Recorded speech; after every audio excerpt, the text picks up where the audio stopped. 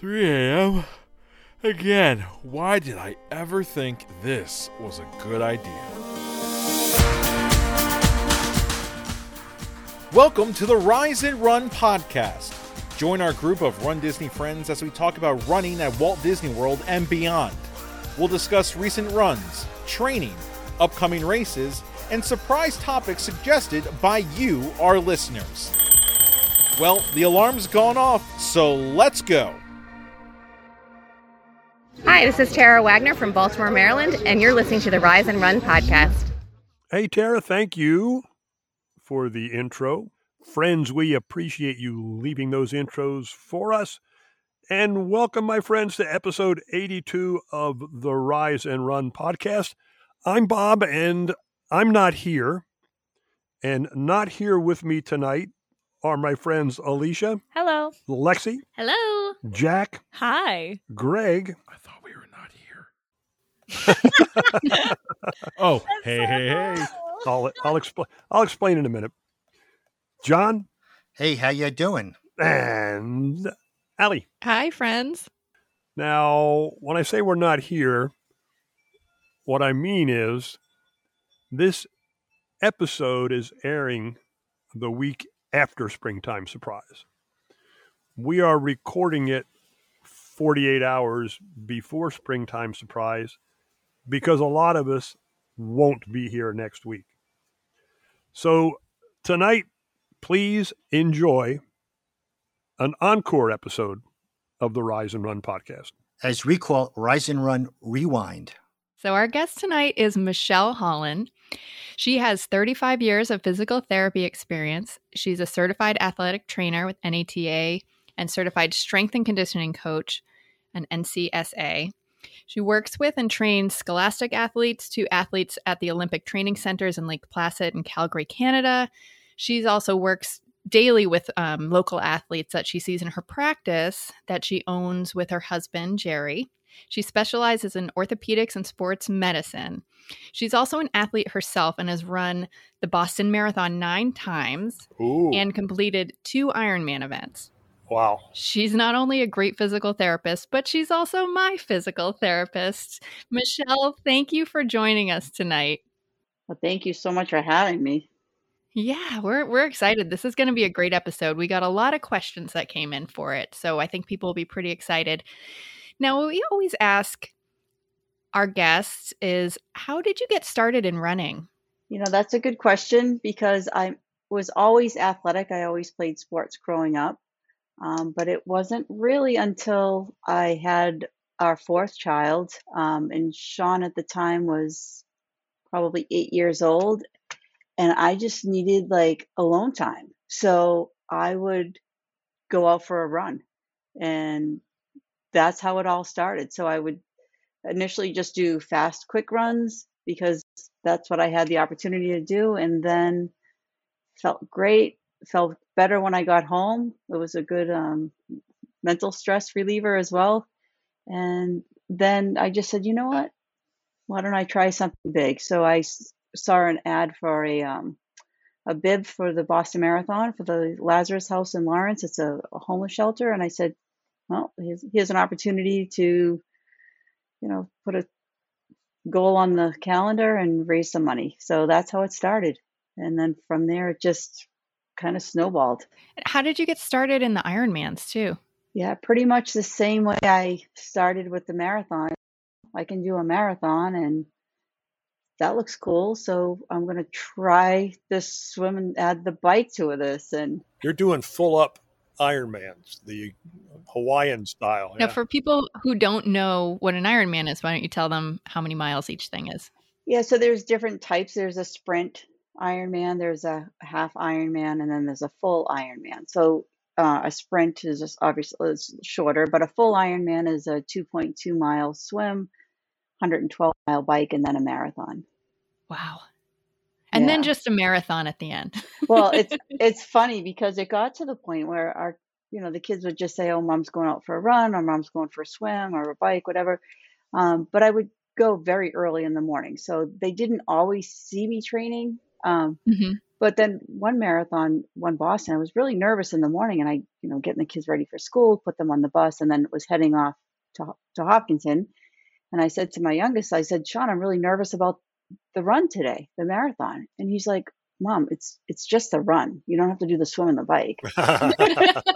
And I was like, good point. So it's all perspective, right? It's all relative. So how long does it take to actually train for an Ironman? I thought about it, but I'm not a great swimmer. So that would be like the part where there'll be like a no-go for me, which I'm so impressed by you, by the way. Just want to say that. Well, thank you. But I honestly, I would not have considered myself a marathon runner or an Ironman or anything.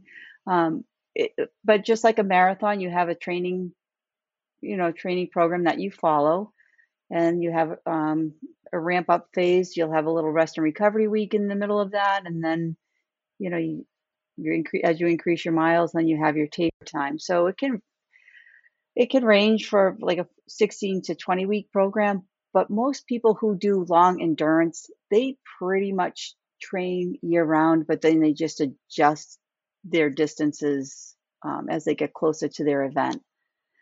But you can do it. I'm telling you, you can do it, because you know what? Everybody just survives the swim, especially, and you know why you do your first Ironman is so you'll figure out how to do your second one better. So don't ever underestimate your ability to do something.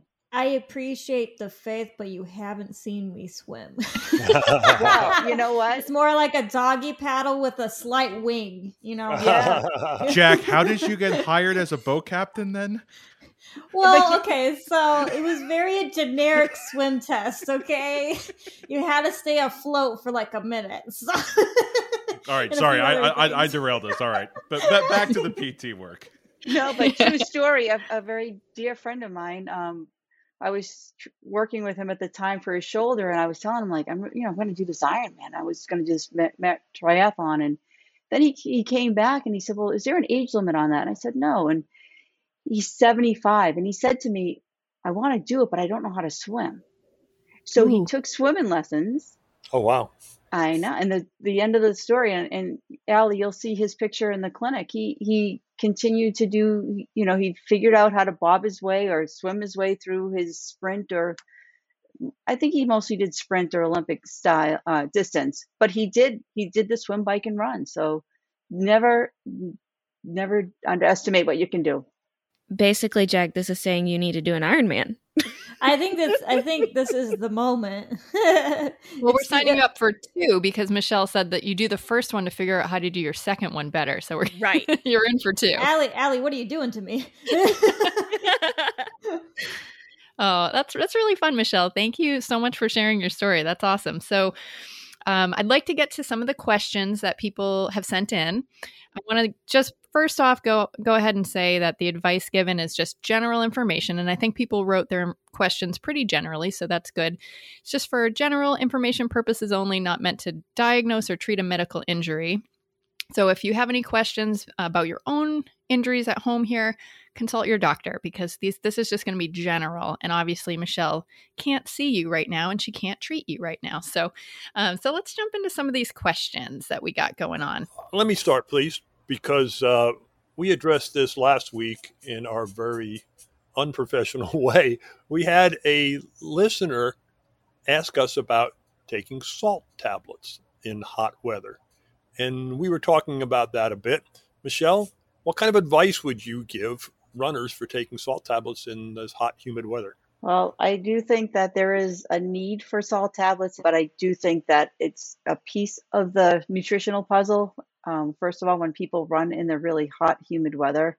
So I do think that having just a well-balanced electrolyte cocktail is probably their best advice there.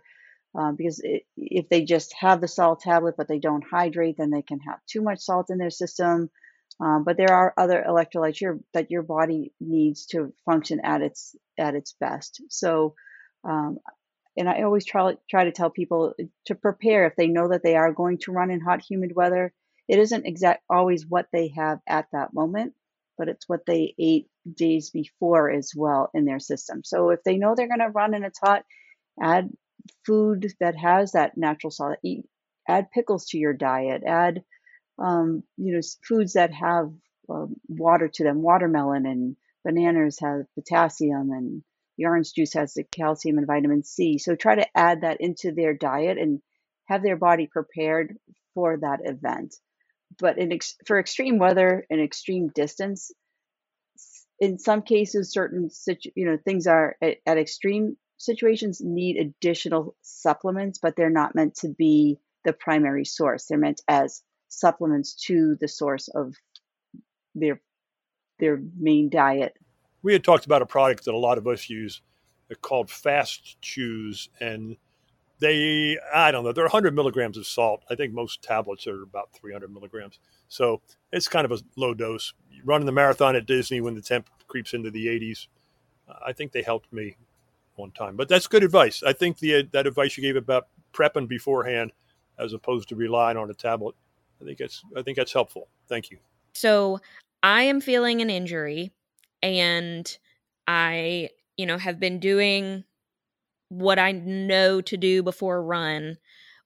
What are some signs that I should look for of when to see a PT in the first place? That's a really good question. And if what you're feeling is inhibiting you or stopping you or making you alter what you are doing or what you want to do, your body is telling you something is not right. So I, at that point, would seek some sort of medical advice. And if you are experiencing a lot of pain and it came out of nowhere, physical therapy is a great place to start. But if you're really not sure, to go to a good sports medicine or orthopedic doctor to get those clinical diagnostic tests, just to rule out any bad stuff. So when you come to PT, we can really get at what's bothering you. Because, if there's a stress fracture or if there's something that I can't see clinically, well, at least the doctor's office can rule some of that stuff out before you come to us. But that isn't 100% of the time. The doctors may say, you know what, try physical therapy, and then we can try some of the diagnostic tests. But if it isn't stopping you or inhibiting you into doing what you want to do, that's when you need to seek help. For example, it's like if your car is making a noise, but you can still drive it. Would you continue driving it until it stopped working? Yes. Some people, yes. Or would you say, geez, my car is rattling, or I'm pressing the brakes and they're not stopping, but I can kind of come to a rolling stop? You would. Well, Michele knows this too. She knows that I come into her when I start to have that, I know I'm prone to certain injuries and I feel that nagging pain that's not quite an injury yet. And I go see her so that I can kind of take care of it before it gets into being a bad injury. Right. My phrase is you need to know your body well enough to know the difference between owies and injuries. You can run with owies, you can't run with injuries. You just can make yourself worse. Absolutely. I'm coming to see a physical therapist. I know we do a consultation with a physical therapist. You ask me questions. Is there any questions I should be asking the physical therapist when I'm there for my consultation? Ooh, good question, John. That's a very good question, John. Before people even get to a physical therapist, they have a lot of questions and they're looking for answers. So I do encourage people to make a list, write down what their concerns are, and what their goal is to get out of PT, and what other resources or things that they can do either at home or pieces of equipment or shoe type or anything like that they could use to help them with their injury. So I think by the time most people come and see most physical therapists, they know, well, I could speak for myself. They know my history. They know what I'm used to, my specialty in treating is, and how often, I've seen certain injuries. But a lot of questions I get from patients are, what type of shoe should I wear? How often should I do this exercise? What shouldn't I do? So those questions are very important, not only what to do, but what not to do. And I do encourage people to bring a list and then ask away, because that's why you're coming in, and our job is not only to help get you better, but to teach you how to manage your pain, especially for our endurance athletes. because they're going to keep running and they're going to continue doing what they want to do, even if they're sore. So how can we teach you to best manage your injury? Now, I will preface this question by saying that obviously each one of us has different types of medical needs and different types of health insurance plans and such. I know from me personally, when I had an Achilles tendonitis issue, which is still lingering, but managing it though, I remember I went to see my podiatrist first, and then he wrote me a script to go get physical therapy. Is there a certain scenario where, okay, say, as Lexi mentioned, you're starting to feel these things. Is there a possibility, again, insurance plan pending, that they can come straight to a physical therapist as opposed to going to see your primary care or having to get a referral or such? Is that possible? It is possible in some states, but each insurance plan is different. But if you wanted to come to see Michele at Performance Rehab in New Hampshire, you could come. Your policy may or may not cover that without a referral. Usually they will not, but then you can pay out of pocket for that. But every insurance plan is so different. I really wouldn't even venture to generalize that answer, but you could come to physical therapy and be treated if you wanted to be a cash pay patient as well. Speaking in generalities, I've definitely been able to call into my doctor's office and say, hey, I have this reoccurring injury in my knee and it feels like it's getting wonky again. Can you send me a script to my physical therapist? And oftentimes they will do that without seeing me, knowing that it's something that I've dealt with in the past. Now, I don't know if that will work for you, but that is just what I've been able to do. Yeah, that's very good input, Allie. Especially if the physician knows you, your primary care knows you. And then the physical therapist, if they're not sure what they're seeing, if it seems unusual, most physical therapists would refer you back to a doctor for your own safety's sake. Yeah. All right, Michele, let's get back to the questions our listeners sent in. One of our listeners had a broken talus bone, which is down in the foot, right? Somewhere down there? Okay, thanks. Now, the listener asked for exercises and stretches, but generally, that's a pretty specific injury. Generally, what are some good exercises and stretches for the ankle, for recovering from ankle injuries? Right. So the talus bone is a little bone that connects the ankle, the heel, to the foot. And that's a very rare, I shouldn't say rare injury, but it could be a dangerous injury because if there isn't a very good blood supply to that bone, it could get necrotic and die. So they usually have to go in and put a little pin there. So there could be more to this story when somebody has a fracture to their talus bone. Maybe they had surgery that they had to put a pin in there. If it was a car accident or something bad, that there was other damage to the other little joints around it, that could limit the joint motion as well. So I would really address with any type of talus or foot ankle fracture from the toes to the hip. Because it is all connected. So, just some active, toe crunches to start and toe flares. And there's a lot of people when they hurt their ankle or their foot, they lose their ability or mobility in their toes.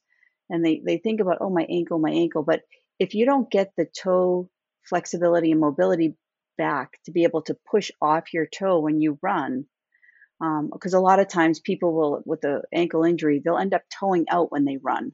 So they really never get that mobility and flexibility back in their toe. So I would be very mindful to make sure that they include the range of motion in their toes and the strength in their toes. So I would say start with some toe crunches and some toe flares to start.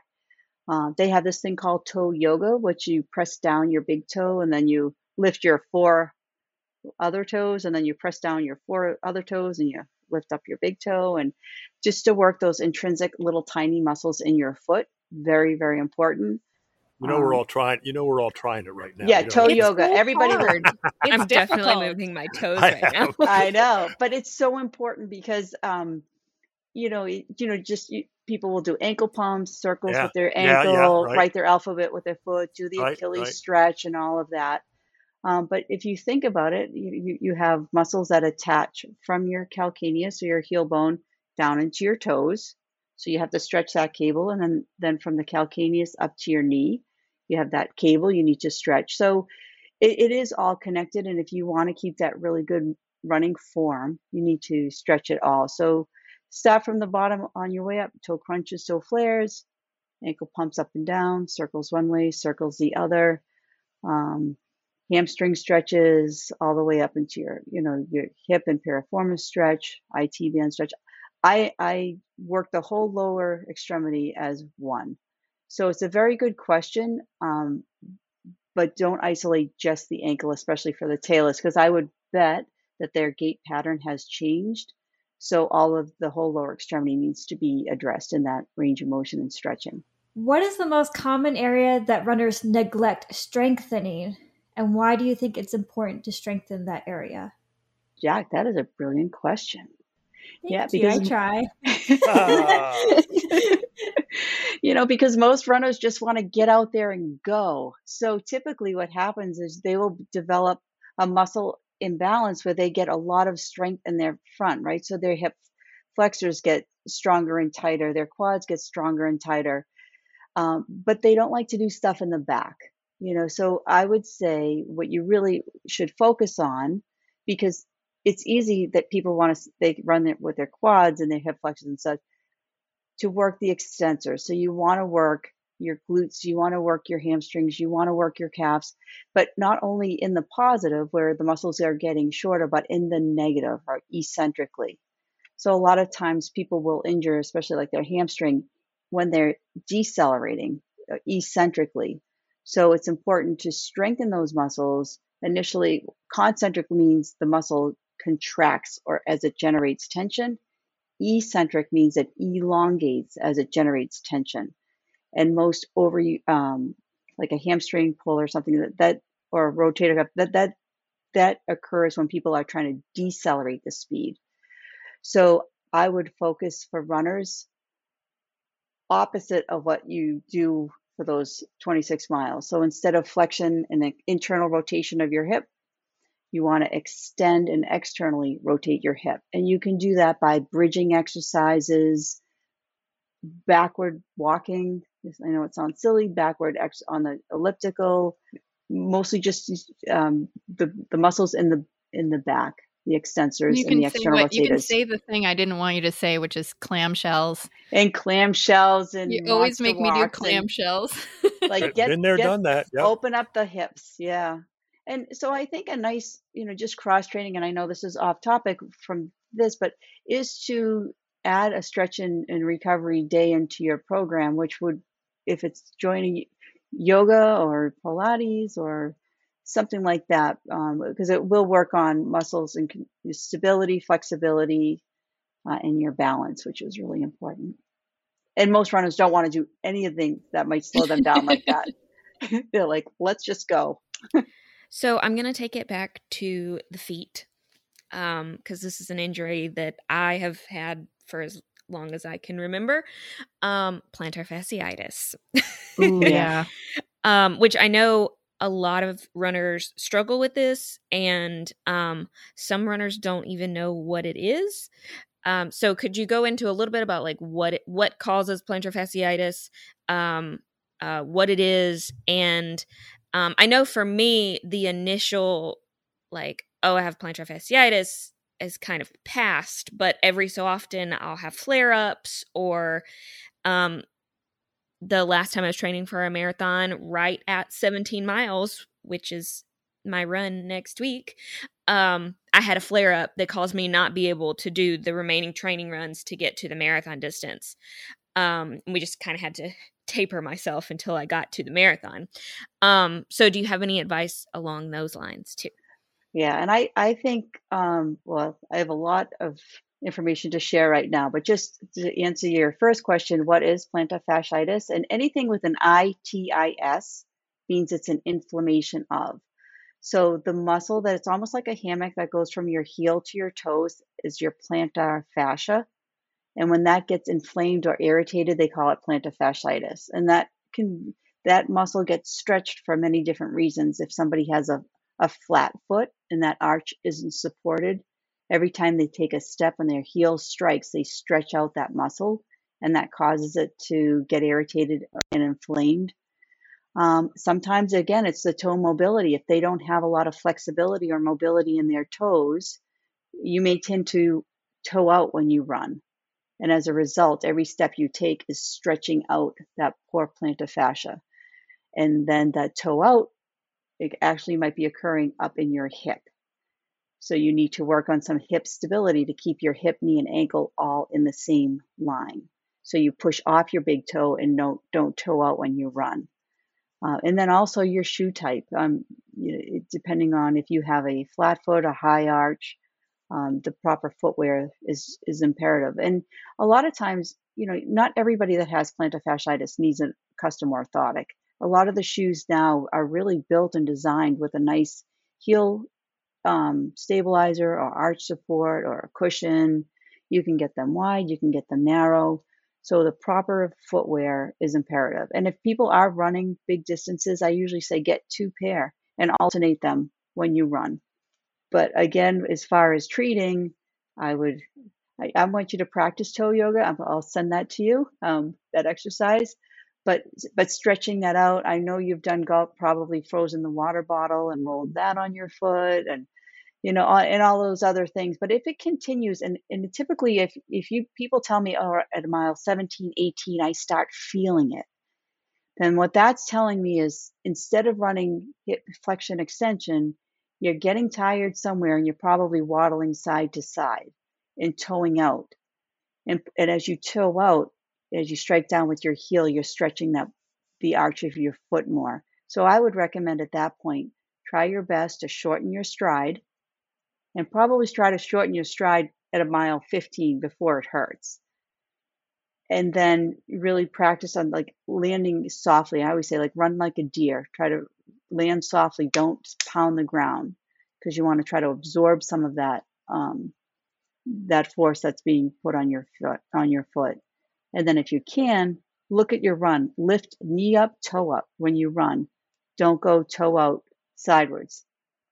And that happens typically at that point in the distance, because you're getting a little tired. You started out feeling really great. The first 13 are awesome. The next 2 kind of get a little tired, and then 17, 18, you get a little sluggish. So I would, in your training, toe yoga, I would address that. I would do A marches, which is just standing in place and really focusing on good core stability and bringing your hip, knee, and ankle at a 90-degree position, and then down, like some marching in place, to really work on your form, and then shorten your stride there. So those stretches that you keep talking about are going to be awesome. I'm definitely going to incorporate those. I think they're great for all runners to have in their handbook. Do you have any specific home recovery tools or stretching tools that you would recommend if somebody wanted to use something specifically? I always start with everybody. Well, not everybody has a tub anymore, but soaking with Epsom salt. Old school, but it works. I love that. But the latest and greatest, those recovery boots, or Oh yeah. are the pumps puffy and stuff. pants. The puffy pants. I mean, those feel awesome. You can call them the puffy pants. Those are awesome. The Theraguns are very helpful. Foam rolling is very helpful. Anything you can do to work, anything to help the muscles increase the blood flow to the area after a run. But I really, and if you don't have those fancy extras, things to do at the end, soak in the warm tub, put some compression pants on, or some nice comfy running tights, and just put your legs up in the wall. And you can get that same recovery blood flow back to the heart. Not as cool as those puffy pants that we love, but it works, and your legs will feel great. A lot of us are running the Dopey Challenge, which we talked about, which is a 5K, 10K half and full back to back. Do you have any recommendations for recovery tools or things that we might do, in the hotel room after the races or between the races? Yeah, depending on the temperature and how you're feeling, I'm sure there'd be a hot tub or a pool. So I would definitely get the pressure and the force off the joints. And just while you're in the water, you can do some just gentle walking. You can do some gentle dynamic type of warm up, leg swings, ankle movements in the pool. I would highly, highly recommend that. After the Like after the races, races? Oh, yep, yeah. yep, after the races, and then even while you're in there, you can do, and that's where I would say, what, you might feel some tightness, so do some static stretches while you're in the pool as well would not be harmful. You don't have to do every body part static stretch, but maybe your hamstrings are bothering you, maybe your hip flexors or your piriformis is bothering you. So while you're I would definitely take advantage of those pools. Definitely. I mean, you'll see me at the pool anytime. Could you just quickly describe what a static stretch is in case some of our listeners don't know? Sure. So static means that you are not moving, right? So you position your body in at an angle that muscle is being stretched, but you are not moving. You're just going, moving your body to a point where you feel the stretch, hold it. One study says that you can increase the muscle length between 6 and 60 seconds. So I always say do 3 for 30 seconds because I feel like if I can hold somebody's attention for 30 seconds, really that's a nice, gentle, static stretch. Dynamic means that you are moving. So you want to, as you're stretching the muscles, as you're moving. So maybe you're doing some high knee gentle walkthroughs or high knee gentle hops.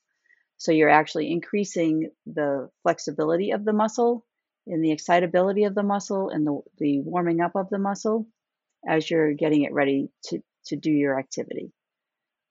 In my opinion, depending on the situation, they are both valuable to do. I don't say, oh, I never stretch or I never static stretch or I never dynamic stretch.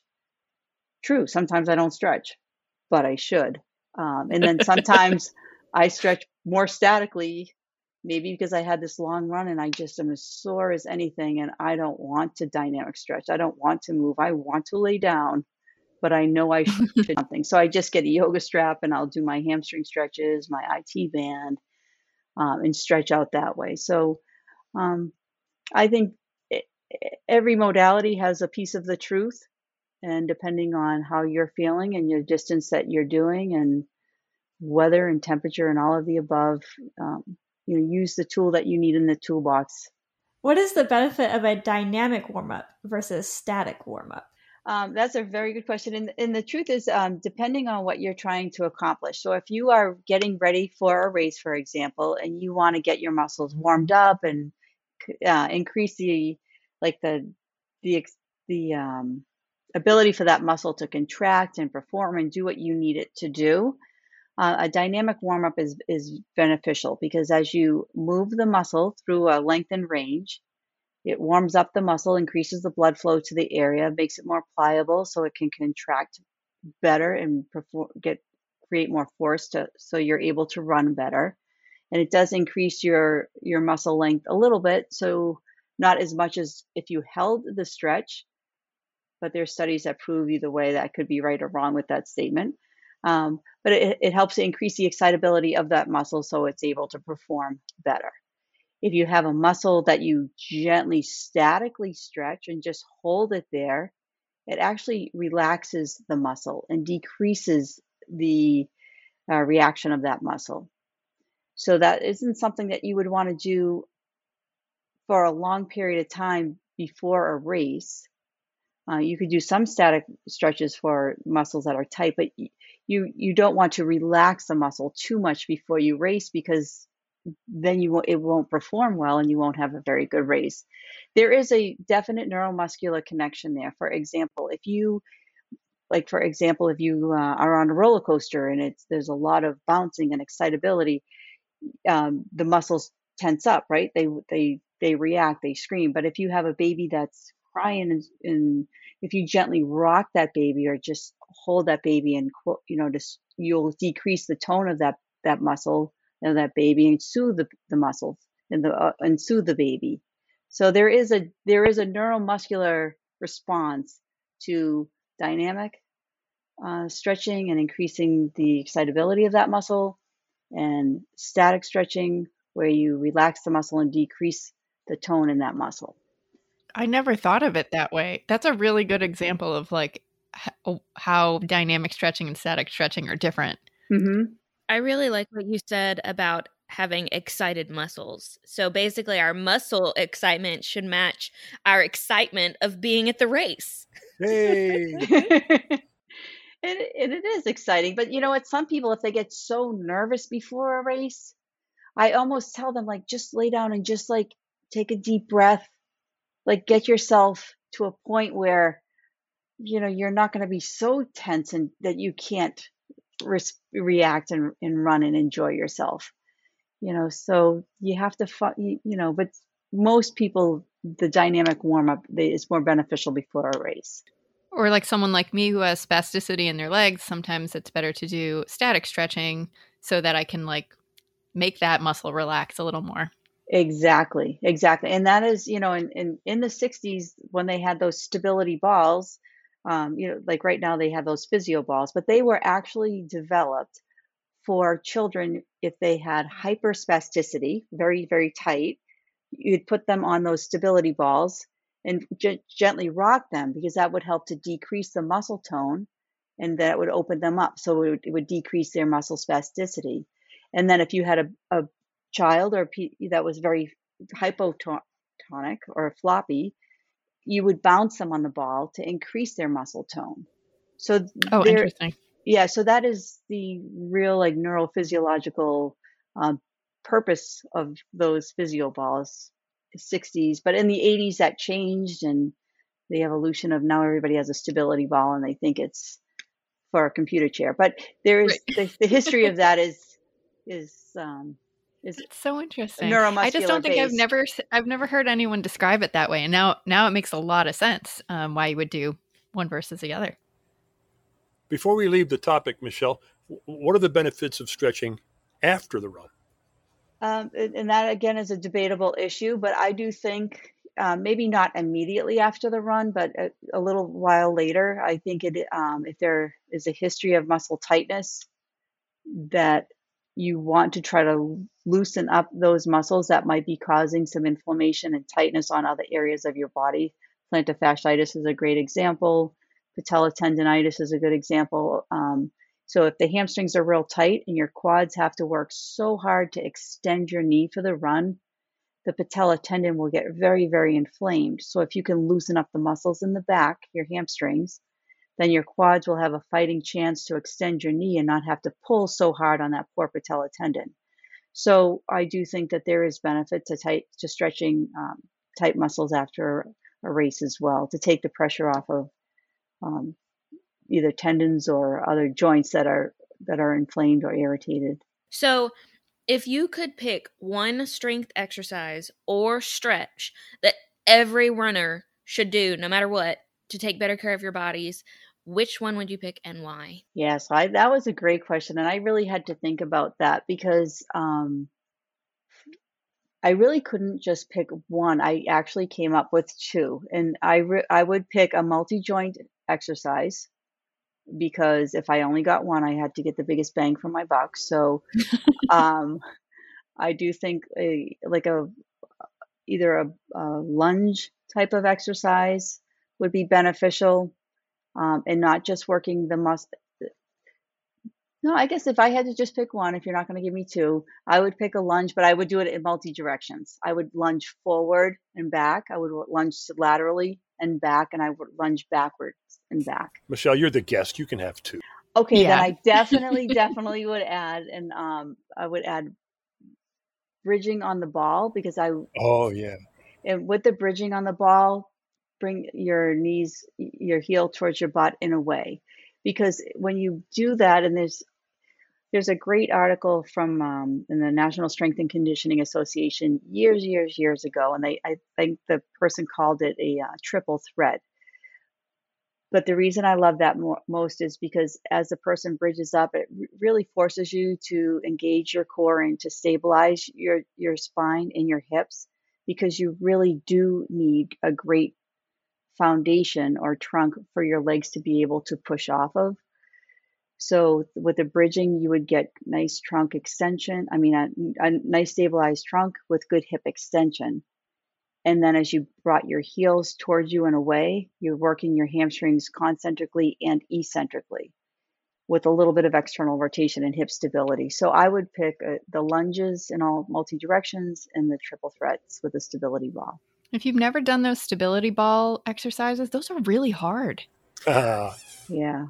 But they're really good because they do make you, because you need to have real good trunk or proximal stability to have real good and effective leg mobility or distal mobility. And that's yeah, why and to bring it back to what you said before, where you need to work on your glutes and your hamstrings and that back body stuff. That's kind of what's getting ignored most of the time. But it's not when you do those exercises. No, you're right. No, but I always tell people doing them is like brushing your teeth. Like you don't wait till you have a cavity to brush your teeth. You just hopefully do it every day, right, to prevent it. So you should do those hip extensions and external rotators like clams, everything you hate to do as preventative. So you never have to worry about IT band tightness or plantar fasciitis or all those little naggy things. Interesting you should talk about IT band tightness because we want to talk about IT band syndrome. And I know what it is because I see you for it. But what is it for our listeners and how can we avoid it? So IT band is like basically when everything else fails, your poor IT band has to put up with try to take care of everything. So your IT stands for your ilium is your hip bone and your tibia is your shin bone. So that iliotibial band, the band starts from your hip bone and it goes down and attaches like 3 little fingers on the outside of your knee, right below your knee. Well, when your hip flexors and internal rotators get real tight because you're running all the time, your IT band is put on the greatest amount of stretch. And it's when your knee is bent at about maybe 15 to 45 degrees bent that cable is really being stretched. So if you keep running, pulling the hell out of that, what can I say hell? But pulling the heck out of that poor muscle, it's going to say, hey, I'm sore, stop it. So when people have IT band problems, it's usually because of the tightness in the hip flexors and internal rotators, weakness in the hip extensors and external rotators. So you got to do your bridging, you have to do your clams, you have to do your single leg deadlifts, like all those things to strengthen the back. But when you feel that when you run, I would absolutely work on your running form. I would shorten your stride. I would make sure you're doing the knee up, toe up, everything's the best you can facing forward. You don't want to toe out and you don't want to go knock-kneed in. And if those things are happening, have a friend videotape you with the phone. Just grab your phone and watch yourself run, but not the first mile. Like get into it a little bit when you really start fatiguing, and instead of running, with a really good form. When your form fails, what do you look like? And have them videotape you from the front, side, and the back. But another takeaway for IT band people is if you look at your shoes and the wear and tear of your shoes, and you can usually tell it where your pressure, where you're landing, and where your corrections need to be. But I would foam roll the IT band. I would foam roll your piriformis. I would foam roll your hip flexors and your quads, especially your lateral quads. But most people with chronic IT band, they already do that, but it's not getting better. So that's not the primary cause. That's a secondary response to something that's weak somewhere. And usually it's the deep hip rotators, which most people hate to do. And for me, it popped up as the piriformis, which is like the band that goes across your butt, right in the middle. That was sore. My knee was sore. And I guess my IT band felt tight, but it was just mostly my knee and my hips that felt it the most. Right. And because your knee, if your IT band is pulling your kneecap laterally, the medial side of your knee, all that soft tissue is being stretched away. So people will say, oh, the inside of my knee hurts. Well, it's because it's being pulled laterally. So we need to loosen up what's pulling it that way. And then we need to strengthen the deep hip rotators. Like, so if you took your glute off, your glute maximus, there's 6 little deep hip external rotators, gemellus and all these other ones that nobody knows the name of. But those are the key stabilizers of your hip and pelvis when you run. And those are the ones that strengthen, with the clams or the standing clams. And what I might even do for some people is have them stand on, go to Home Depot or any store, get those sliders, furniture sliders, put your feet on them, and then standing straight, almost like a ballet dance, like, belly button to your spine, and just rotate your toes out and then back in, out and back in, and you'll feel deep in your glutes, those muscles working, and they'll get sore. So that's a real good exercise for, but we need to get to the root of why your IT band continues to be stretched and strained as a secondary response to some weakness or tightness somewhere else. Or your feet. You have to look down at the feet too a little. I know with my IT band, the pain is always at the very top of my hip, like right where my hip bone is, all the way down to like the middle of my thigh on the outside. And I know instantly just because I've dealt with it for another one I've dealt with so long. And my PT told me one time, he was like, surprise, it's all connected. There you go. It is. That's right. And so, with plantar fasciitis and IT band and all that kind of stuff, Right. Yeah, it all goes together. But mine totally is a hip weakness. I agree with your physical therapist. That's good to know. Listen to that person. Right. It's easier said than done, but I think with you, if you just shorten your stride a little bit too and videotape yourself at mile like 18, 17, 18, and then you'll say, oh my gosh, look at what I'm doing. And then you'll be able to correct it. I think it's remarkable how much overstriding hurts. Michele, here's one I can relate to, and it came up from 2 or 3 of our listeners. We've been out for a long time with one or more injuries, anywhere from 2-3 months to maybe the better part of a year. You come back and you're really anxious because you don't want to hurt it again. How do you deal with that anxiety? That is a great question. And that is a very, very real, big piece of any rehab and recovery and return to sport.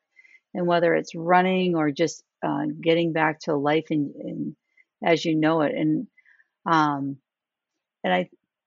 a group like this that you've created here in the podcast and is such an important part of the rehab and recovery, is to have that community and to have people listen, because I think everybody that's coming back feels that they are the only ones that have that feeling. And it isn't something that really can be measured. It isn't something that can be written down. It isn't something that we give you a home exercise for and you do it 3 times for 10 reps. It's something that's real and it affects everybody differently. But I do think to just be kind to yourself. I tell everybody that, listen to your body. Don't don't expect too much of yourself when you go back, and just give yourself so much credit for going back, and just to appreciate that you are going back, you're doing a great job, and just to be your best advocate. And I always tell most people, treat yourself like you would treat your best friend.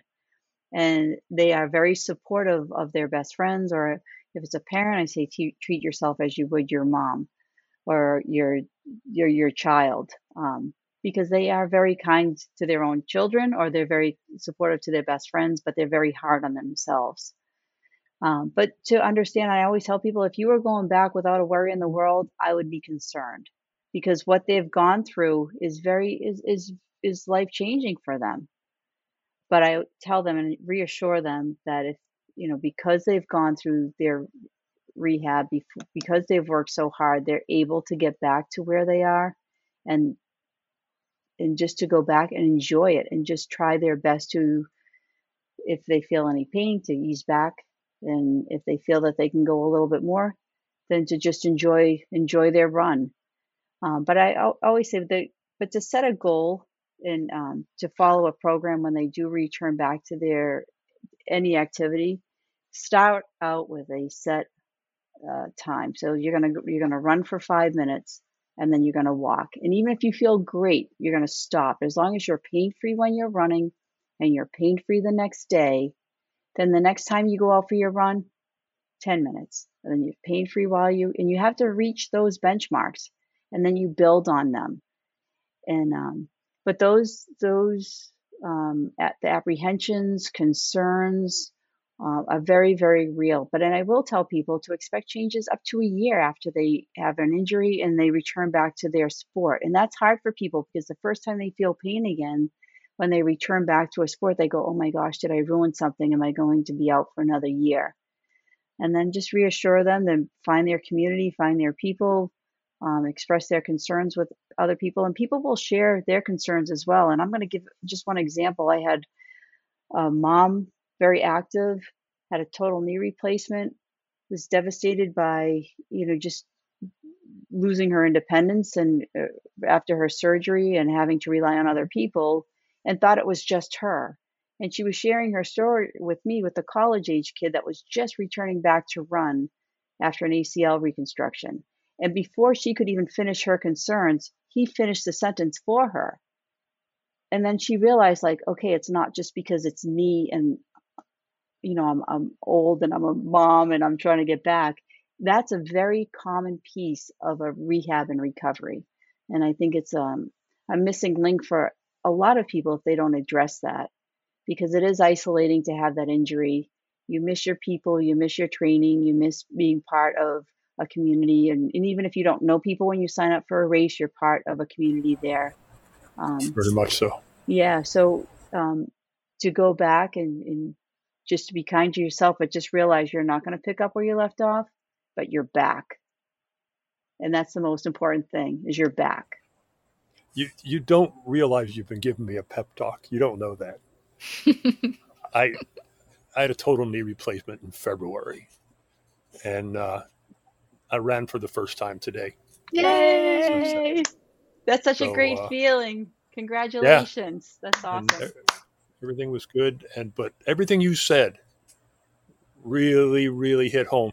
And the thing that hit home the most was the support from the community. Support from these people who are here right now, support from people in other groups, and support from the people who listen to us and get online and chat with us. They don't realize how important they are to me and to one another. So thank you.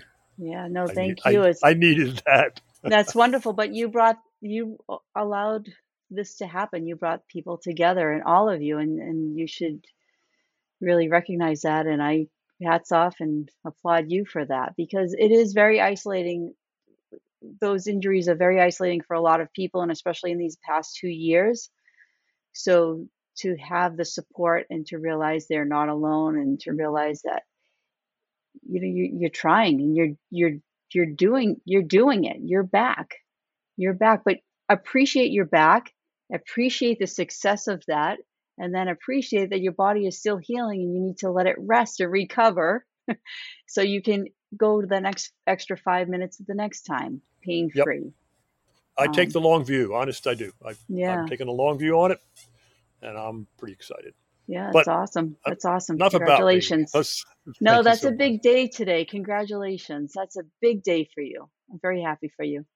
So now you know why I go to Michele for my PT. It's not just for injury rehab or prehab. It's for the life coaching that she supplies to me at every session. So I want to ask a question to you, Michele, that I know the answer to already, but I hope our listeners will also enjoy the answer. Can you talk a little bit about your philosophy on how you get through a really long race like a marathon or an Ironman or the Dopey Challenge with a smile on your face? Well, truly that is an easy answer for me, because you don't sign up not to finish, right? You sign up to finish. So the goal's out there. You already know what you're going to do. So the decision is made. Now you just have to do your training. So the end game is there. But as you're running, I think sometimes when I'm running, sometimes I let my mind go to the negative, like, oh my gosh, what if I get sore? What if I can't run fast enough? What if somebody's passing me? But then I stop, and I stop even before the race starts, and I say to myself, okay, look where you are. Look at all these cool people around you, and don't let your negative thoughts ruin this very cool moment. Like, you're here. You signed up and you're here. And I share this with Allie. Like, you've planned your meal, you've planned your fuel, you've planned your training, you've planned what you're going to wear, but now it's time to like enjoy it. So stop, look around, like, and don't miss out on the sky. I always say, like, there's a big sky. Like, I always look up at the sky. I'm like, man, these clouds are beautiful. Or if it's raining, I go, well, I hope it doesn't rain too hard, but I won't smell so bad when I sweat because I'll be all wet. But you figure out something. But I find the positive. I listen to the music, because usually the music is pumping and it's great. I look around, and you know what? There's people that I might be nervous, but they may be even more nervous. And I think, oh my gosh. And then you try to just create those friendships there, which we all meet people and we all become friends with somebody that we'll never see again sometimes, but sometimes that isn't true. But I smell the smells. I try to meet people. I just enjoy the moment, because that's what I signed up for, is to enjoy it. And then I truly make sure that whenever I see a camera, I smile, because I don't want to be like this picture. So if I'm going to buy the pictures, I want to make sure they look good. And so I plan my smiles. And at the end, that's the grand picture of that this is why I did it. But I just do. I love the community. I love meeting people. And those are people that I wouldn't meet that day if I didn't do the race. So for me, it's more than just physically going out and running. I love that. And then if I feel like a little nervous, I just say to myself, okay, do a body check. I say, okay, am I breathing okay? Yes. Are my muscles feeling okay? A little sore. Well, you're running a race. Okay. And then I call it the triple A's. I just assess. If something's not right, I adjust, and then I just attack, and I finish the race, and I love it. And it just makes me happy. Love that. Yeah. I love that. You always end up having just a great time, and you can tell from your pictures, because I know you're always smiling in all of them. I do love it, though. No, it's comes really through. great. It comes through. If I could summarize, Michele, I'd say you're one of us. I hope so. I would hope so. Especially when she's a yellow bunny in Boston. Oh my gosh, Was that a bunny or a bear? It was a bear. It was a bear. Yeah. I think that was like mile 6. Is that where you were, Allie? Yeah. 6? There were a lot of serious face people at mile 6, and I think they weren't doing the Michele AAA checks. They were staring at their shoes. They were in their heads, just, what have I gotten into? My body's starting to hurt. You came down that hill, and you were like just your biggest smile on your face, and just looking up, head up, happy, just looking at everyone cheering, like cheering along with them. You were just having a great time. And I think it's just what you do. You take mental pictures, you're enjoying the race, and you've always told me, like, you've done all the training. Now this is your time to have fun during the race. Look at the people, enjoy the crowd. They're cheering for you. Like, acknowledge them. They will just feed you energy to carry you to the finish. But enjoy them. Enjoy your supporting, like, the people along the way as well. When they dress up for you. I mean, look, she came to support me. How cool is that? Absolutely. Well, we take your experience very seriously. You have a very impressive accomplishments that you've achieved. So thank you all very much for having me here tonight. This is awesome. This was so much fun. It was really nice to meet you all. Very interesting, very informative, and a lot of fun. Michele's practice is at Performance Rehab in Nashua, New Hampshire. So if you're fortunate enough to pull a hamstring in Nashua, you know right where to go. Okay. That brings another episode of the Rise and Run podcast to a close.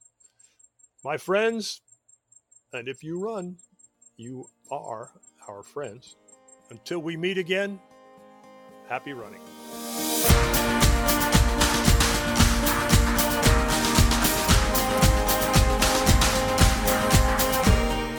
The Rise and Run podcast discusses general information about Run Disney and is in no way affiliated with Run Disney or the Walt Disney Company. Any information or advice discussed on this podcast should not be considered medical advice and should always consult with your healthcare provider or event organizer.